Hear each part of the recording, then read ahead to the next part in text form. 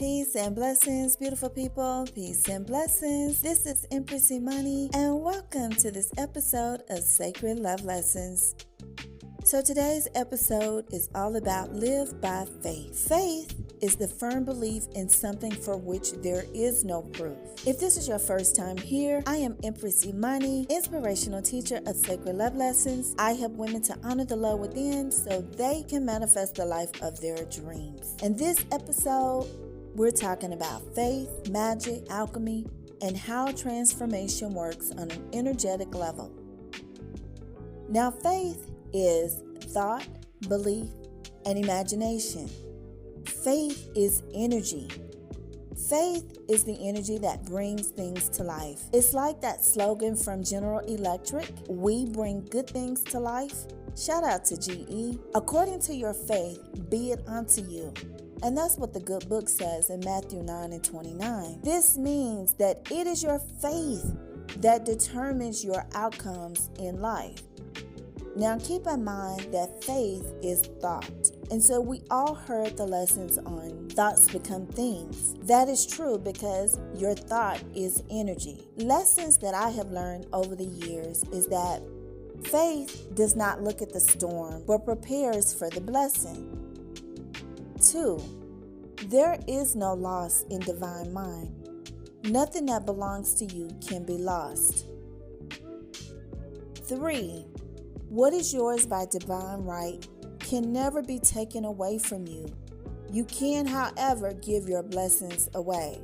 When I think about faith, I always think about how we were overcoming a medical crisis with my youngest daughter.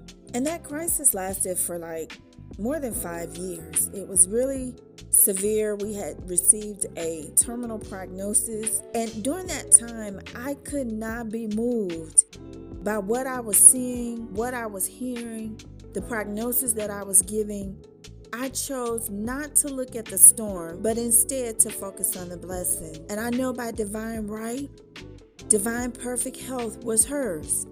And I was focused on helping her receive her divine right blessing of perfect health. Now, questions that you want to ponder during this time is 1, what is the overarching theme for this season of your life? 2, what lesson am I being invited to learn right now? Because life is like one big university. It's just one lesson after the other, and we're always learning. This is how you grow. This is how you expand. This is how you go to the next level in life, is to learn. So what lesson am I being invited to learn right now? Number 3, how can I most effectively connect with my highest vibe self this season? Those are some questions you may want to ponder this season as you go on the journey inside, the journey of self-discovery. Now, I do have some tips, some faith tips that may help you as you go on your journey of self-discovery. 1, you want to make it a habit of regularly checking in with yourself to see if you've lost sight of the big picture. This awareness will help you to refocus on what matters most to you. I know the world is so noisy right now with everything that's going on, in the news, just day-to-day living, that it is easy to get caught up in that. It's easy to get caught up in someone else's world, what they have going on, projects that they have. If you're working a 9 to 5 or you're working, a job for someone else, it's easy to get caught up in what they're doing versus focusing on what matters most to you. So you want to check in with yourself just to make sure you're still in focus. Number 2, understand and honor your own needs before caring for others. This is a really, really big one. It's like what they say when you get the safety instructions on the airplane. Put the mask on yourself, then help someone else. So you want to do that in this case too. Honor your own needs before caring for others. Then number 3, listen to your inner wisdom.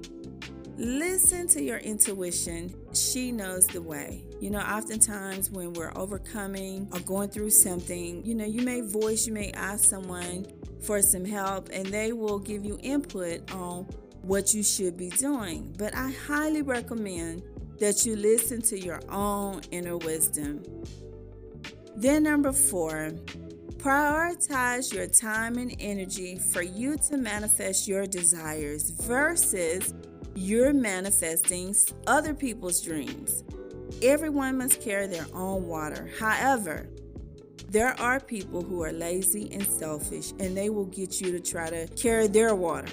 You notice how people, they have all these people centered around them where they're the focal point, and you're doing all the work on their behalf, helping them achieve what they want out of life, but you're not achieving what you want out of life.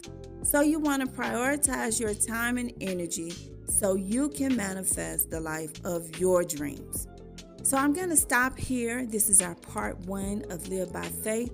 We'll come back next week and we'll go over part 2, and I'll give you practical steps on how to manifest with your faith. Until we speak again, be the light.